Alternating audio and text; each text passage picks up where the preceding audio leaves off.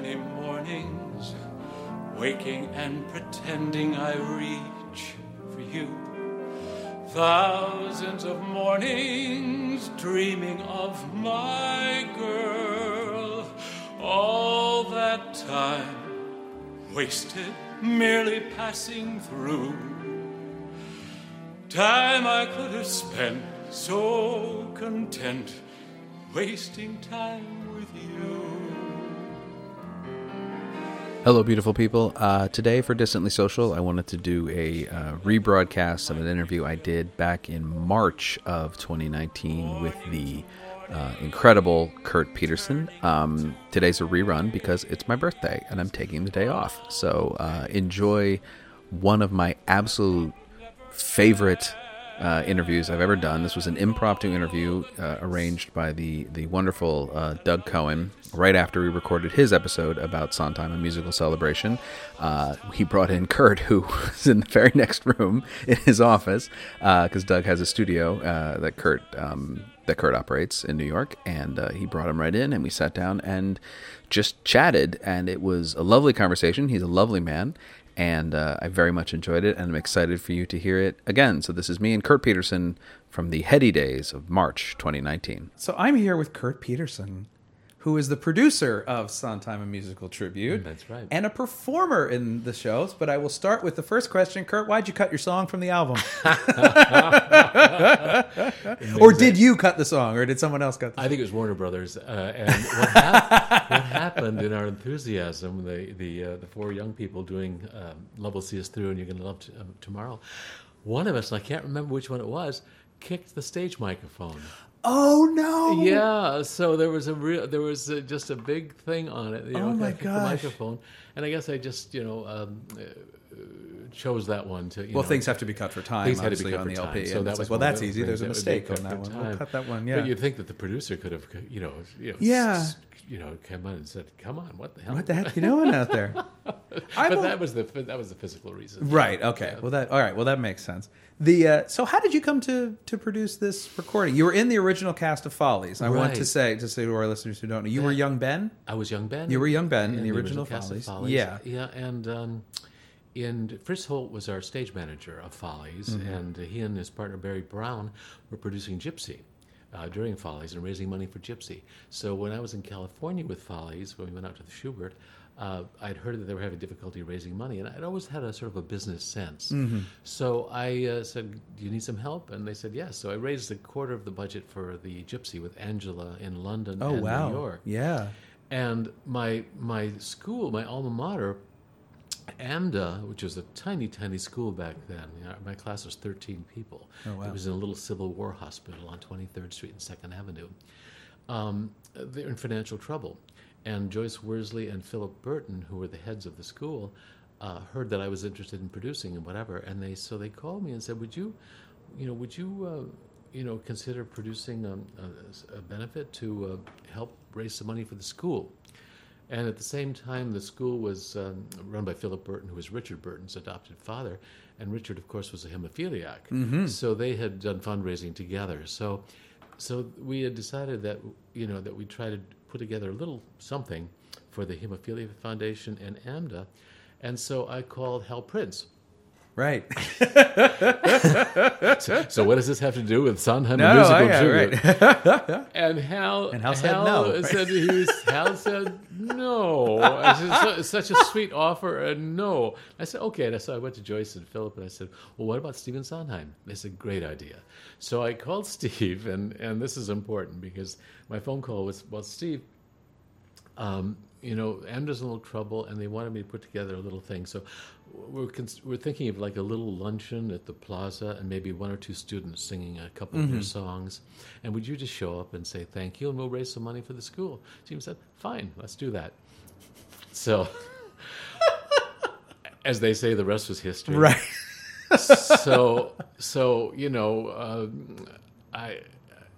The thing, and I take credit for producing it, but the thing had a life all its own. Stephen was a little bit under the radar at that point. Yeah. It was before Night Music. It was the autumn before Night Music, and he had, the critics were divided on how terrific he was and is. Yeah. and he'd been neglected by a lot and panned by a lot too.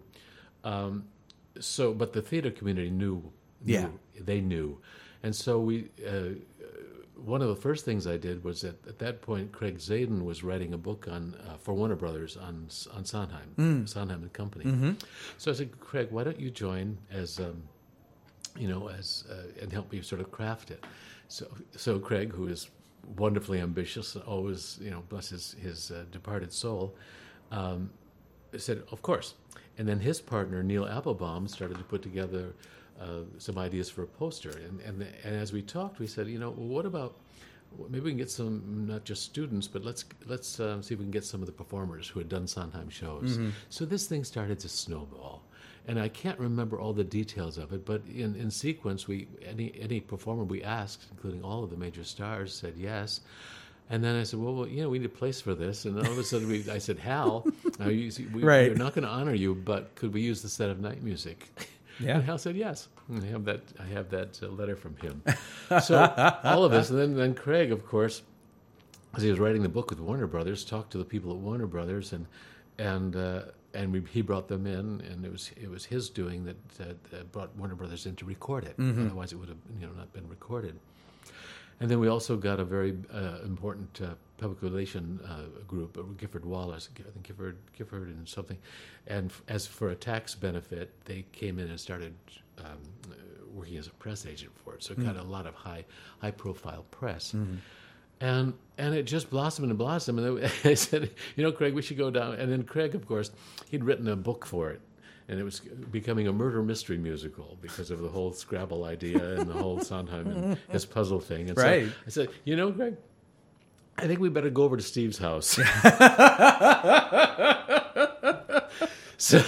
So we went over to Steve's house. Right. And Craig presented him with his idea for the book musical. And Steve, as is in the Warner Brothers promo video, his jaw literally dropped because the last we left him, he was coming to have a cocktail at the plaza. Yeah. And so immediately he put on the brakes and said, "There's going to be no book because I know how these." How these things, people are going to fly in that afternoon. Right. They'll have 15 minutes of rehearsal, whatever. He said, not only are we not going to have a book, he said, there'll be no benefit unless I get Bert Sheveloff, my dear friend, to come over and direct it, because he's the only one who knows how to put these things together. And thank God for that, because that indeed is what happened. Craig's nose was a little bit out of joint after that, and so I said, okay, Craig, you're not a writer, which was, for what had brought him on, but you'd be an associate producer. And later in a phone call, I guess I was a little condescending. I said, Craig, this is one of your first things, and blah blah blah. so literally, Craig and I had not talked from that afternoon on until and even not even through his passing this past year. Yeah. Oh. And if you notice in Sondheim and Company, if you read the chapter on Sondheim, a musical tribute, you won't see my name mentioned. Kurt, I did notice that because I read that before I came here, and I was like, that's funny. That's an interesting omission. Huh. So okay. it was one of those things. Oh, that's unfortunate. It was unfortunate Yeah. because as I will continue to say, his contributions were major in terms of it, and in terms of bringing in his partner who did the Scrabble poster, which is also legendary now too. Well, that's what I was telling Doug, that my wife grew up with this album and loves it and calls it the Sondheim Scrabble album, which a lot of people do. I mean, it's the one with the Scrabble cover. That's they the one do. Yeah. And and fortunately, there are people around who do remember. Unfortunately, there's there's the album, and I have the original tapes too, which I think what I want to do in 2023 is do an evening honoring Steve and that evening, and as many of us who are still around, and then also play some of the cuts, because there are a lot of wonderful names on the Scrabble album, but what you don't see are the people who showed up who were not advertised, like Leonard Bernstein, and Sheldon Harnick, and Goddard Lieberson, and all of these wonderful people who were there that night, Yeah. So I'd like to do something, and I'm fortunate enough to have some of those wonderful Van Williams photos of that evening, and I'd love to do like a multimedia kind of thing, and chat sessions with the people who were there, and have some performers from the people who were there too. Oh, that'd be tremendous. So that's how it happened. Fortunately, it's something that my relationship with Stephen with Follies led to that, and with Hal, Mm-hmm. and without that, I mean, it was just. I guess I'm trying to say I can't take credit for it. Sure. In a way, but it did save AMDA, and also it brought a lot of wonderful songs out of Stephen's trunks, because those songs were hidden. Yeah. People weren't singing them. Right. You know, whether it was "Take Me to the World" or "I Remember Sky" or "So Many People." Mm-hmm. You know, "We're Gonna Be All Right." All of these things are sort of Sondheim standards today. Yeah. But they literally were in his trunk, and Craig and I just went through. So how did the song selection work? Well, we went through. Stephen gave us access to all of these old songs. We went through, and I fell in love with them. I was able to choose Marty Rolfe and Vicki Mallory to sing the two from Evening Primrose. Yeah. And then Stephen, had some suggestions in terms of things like "We're Gonna Be All Right" with Larry Guittard and Terry Ralston. Yeah. And some of those things. But Stephen was very hands-on in terms of choosing some of the performers and the people who would sing certain songs and things. And So was it a case of performer and then choosing a song that would be good for them? Yes. Yeah. Okay. Yeah. And there's some stories about we originally asked Carol Lawrence, and Yeah. she wanted a little bit too much in terms of hotels. She wanted her and stylist, airfares. didn't she? Yeah, that's Something what like Craig's that, book says. So yeah, that's what. yeah, and then Phil Silvers was ill. He was very ill at that Yeah. point. I can't remember what happened with Zero, but Zero was so volatile anyway. But I do remember what happened with Ethel, which is basically she was pleased as punch to be doing it. And then I got a call near the end, and the phone jumping off the hook with Ethel Merman calling, "Mr. Peterson, Mr. Peterson." And I said, "I want you to get my name off that New York Times ad." I said, "Well, why, Miss Merman?" "Well, because of throwing a party for me in Florida, and I won't be there." No. So there's a whole sort of run through of man. calls from Ethel Merman. Sure. And we had we had the theater from Hal. We had that beautiful night music set. Yeah. We brought in these beautiful gilded chairs. There was a black grand piano, I remember, that was there, and Bert wanted a beautiful brown one to go with the set. Before there's a set, and I said, "Well, Bert, I don't know if we really can afford the." But Bert says, "I've come over here. I'm staying at the Bubba Hotel, and no one's paid for my airfare." Bubba, he listed all these things. Right. I said, "Hold on, Bert. Right. I'm calling the Find piano you, register." right, I'll find you a brown piano. And Jack Mann did the sound, who was the sound person for night music, which was wonderful. Yeah. Wonderful. They, back then we didn't use body mics. Right. It was all the PZMs and everything, but it was wonderful sound. Yeah. It was beautiful. Well, the recording sound. sounds And the recording gorgeous. I mean, really, for a live recording, Yeah. it sounds really, really, Yeah. really clean and very, yeah. Yeah. And then Craig and I had another little tiff, because he remastered it for the CD. Oh, okay. And redid the liner notes, making him a little bit more. He sounded a little bit more like the producer than what he was, and so at that point, after the Sondheim, the company book, I was just my defenses were up, and I called Stephen. I said, "Stephen, could you take a look at those liner notes? That's not how it happened." Right. He said, "You're right, Kurt." And so Stephen intervened and had the liner notes rewritten. And your name's still on the cover, I believe. It is. Yeah. Yeah. Well, inside, you'll note inside. Oh, okay.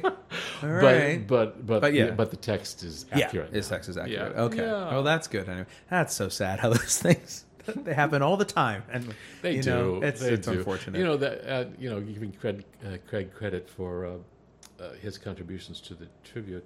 I also give him credit. We have these nemesis in our lives. Yeah. That sort of, when they are successful, they lead us forward. So every time Craig had a success, whether it was with whatever, the movie of Chicago and movie, he was totally ambitious. It always made me get out of bed in the morning and continue with my projects. Right. That's good. That's a good way to think of it. That's a good motivating factor on that. Yeah. It's a wonderful recording. And so whose idea was it to have Stephen Sondheim sing "Anyone Can Whistle" at the piano at the end? Or how did that come into being? I can't say with any certainty. People have always said that that's sort of Stephen's autobiographical song, which he totally denies. Right. It certainly was one of the songs that we looked at early on and wanted to include. So I don't know. No, really remember. It's my wife's favorite recording of that song. Is him singing it. It's a wonderful moment, and if you and what I will do when I have the evening is play the introduction up to it, and it was one of the most moving moments in my life. I sat most of the tribute. I sat on the back steps of the Schubert with Steve, and watching it unfold, right. Which was one of the most important and moving and wonderful events in my life. But then also was when Steve, just before he sang Anyone Can Whistle, gave Gemignani and Tunick and me a personal thank you as the producer of the evening. And, at that point I was just, this is what I'm going to do for the rest of my life, is be a creative producer in that way. So, so I'm not sure whose idea. It was a wonderful moment. It is it's a tremendous moment. And it is, I believe, the first Sondheim evening that was done. Because as you say, it's hard to for people my age and even a little bit older to realize there was a period of time where Stephen Sondheim wasn't Stephen Sondheim. It was the first benefit of that kind that was ever done. Oh, okay. The first one where they used existing stars and that kind of thing. And it's given credit for taking the sort of the benefit tribute kind of evening to a different level. Lonnie Price, he did a wonderful thank you when he did the one that was recorded at the Philharmonic and stuff, and said he always said the Scrabble album was the one that did it. So I always like to hear it, and I always like to hear that people remember. I hear there was stuff on social media about it, about the anniversary this year. Yeah, some nice things too, and so it's a beloved thing. You should be very proud. I'm glad you are, because it is and the pictures in the lobby of the room are tremendous. Of the people, there's so many. I mean, luminous evening.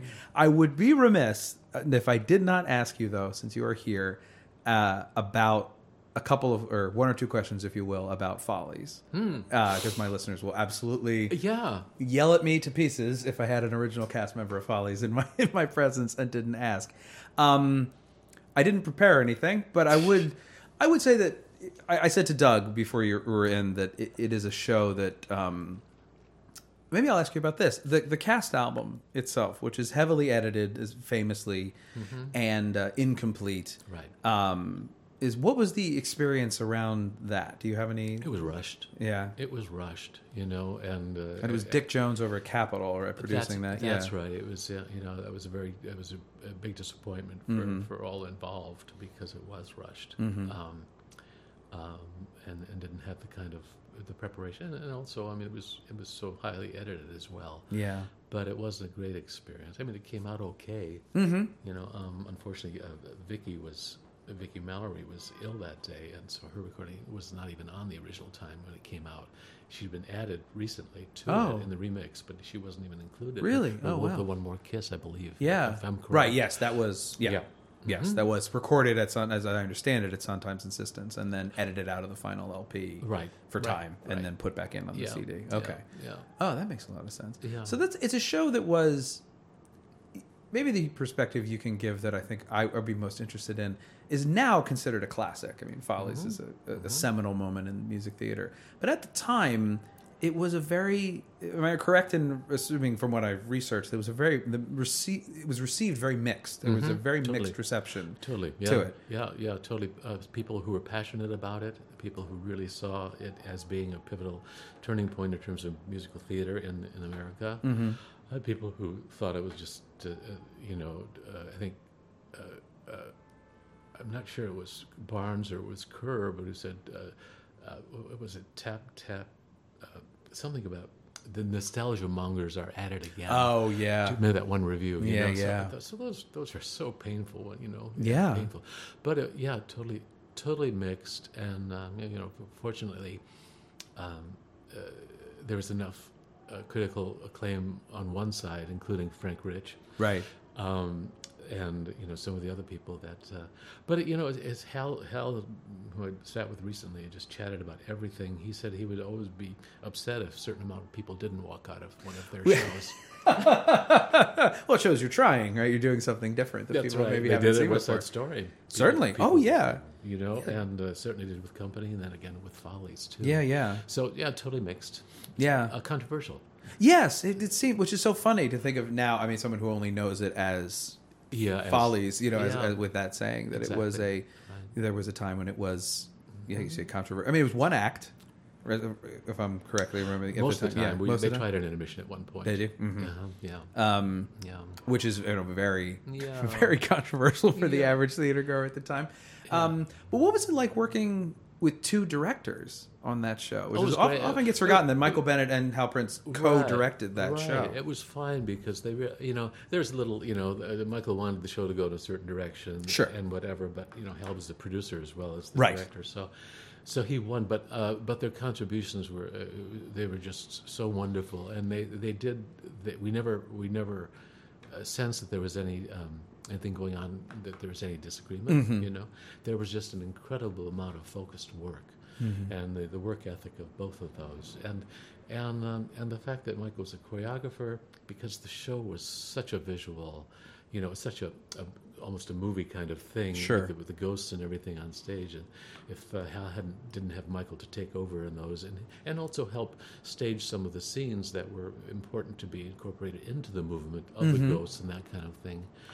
So there was never any, and they you're either with Michael or with Hal, or sometimes you were with both of them. So there was nothing that you didn't feel divided, or that you had to have an allegiance to one, or that there was any. It was very smooth. That's really great to hear, because they're obviously two very strong personalities, and you can easily see it being contentious between, Hal Prince being Hal Prince, Michael Bennett being kind of on the rise, on his way to, it was about 5 years from Chorus Line, but still that's where he's going. Right. Well, they had an awful lot of work to do. Yeah. So there wasn't time not to fuddle around or argue or whatever. Well, that's good. Because even when there isn't time, people sometimes find time. Right. Yeah, Michael had his work cut out for him with that prologue that was endlessly revised. Yeah. And the older people and the younger people, and you talk about actors and personalities, and it's wonderful. I'm doing a show. I'm creating a show now that I just tried out in Georgia called Proud Ladies, and it's Proud Ladies: Close Encounters with and Lessons Learned from 23 of the most exciting women in the theater, and beginning with Ethel Merman. And these are all personal relationships in talking about them in ways that both the public and theater fans don't know these stories or know their personalities from this point of view. But 3 of 4 of the ladies that I pick are of course, Alexis Smith, Ethel Chate, Yvonne DiCarlo, and my favorite, which was Dorothy Collins. And I have a whole Follies section on these ladies and their personalities and stories from the show, and just putting it together. There's of course a lot of Follies music in it, and it just brings it all back to me. Brings it all back to me. So I'm hoping to bring that into New York next year, and it'll be a wonderful homage to some ladies who are not with us anymore, but also current ones who are: Patti LuPone, Kelly O'Hara, Laura Benanti, Rebecca Luker, all of these people that have had Donna McKechnie, Betty Buckley work, and sometimes personal relationships with. So it's a glance back, and as will if when I come in and put something together for the tribute thing, I think that could be special. I think the tribute can be a special sort of thing. When I do the 50th. Yes, if we're all here, I know, right? And you must come. I would love to. Thank you. I will hold you to that. I would absolutely love to come. Yeah. It's really remarkable. To have you do that Follies, obviously, and then this production in 2 years of each other is such a sea change in your career. If I hadn't done Follies, my career would have gone a completely different direction. I don't know if I'd be a producer still, and I don't know. And that was a fluke. I was the last one cast in Follies. Oh, really? Yeah, because maybe there's a standby who was cast after me, but. I've read in John Cullum was supposed to be Ben, right? And there was a different young John Cullum, right? And then very late, John McMartin took it over, so they needed a young John. John, that's right. I believe in that wonderful book about the production of Follies, that everything was possible. Yes, that I remember reading. I quickly read your sections before I came, and yes, I remember the section on your audition is simply you walked in, sang a song, walked out, and everyone, great, everyone went, good, great. That was it. It changed my life. That's how that happens. I'd come in from a party. I was just sort of like, whoa, okay. I sang a song, and I walked out, and my toothbrush fell out of my pocket. Right, that's in the. and Hal said, "We'll see you in rehearsal." I said, "Well, this is easy." Yeah, that's good. I can do Let me this. just jump into this landmark music. Right. I have to ask real fast. What is the costume you're wearing in Level C is Through and You're Gonna Love Tomorrow? Oh, it's sailor. Mine was a sailor. Okay. Sailor, Okay. and Harvey was an army.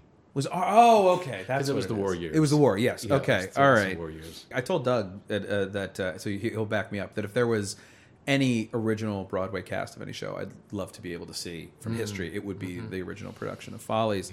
Yeah. Not only because, like you say, Dorothy Collins and Alexis Smith, and just the powerhouse of talent, Yeah. but also because the show even was, James Goldman worked on the book afterwards. There's several different versions of it that have been produced. That it seems to be, unlike a lot of shows, that version was very unique to. I mean, it was at the Winter Garden, and then it was gone, and everything else after that has been based on it, but it's not exactly like that production was. No, Yeah. and I think Ted pointed out that the unique Boris Aronson set with those different levels coming in like that has never been able to be replicated. Well, he was and used in that way. Yeah. Because it was so integral to Michael's choreography and Hal's direction and the set.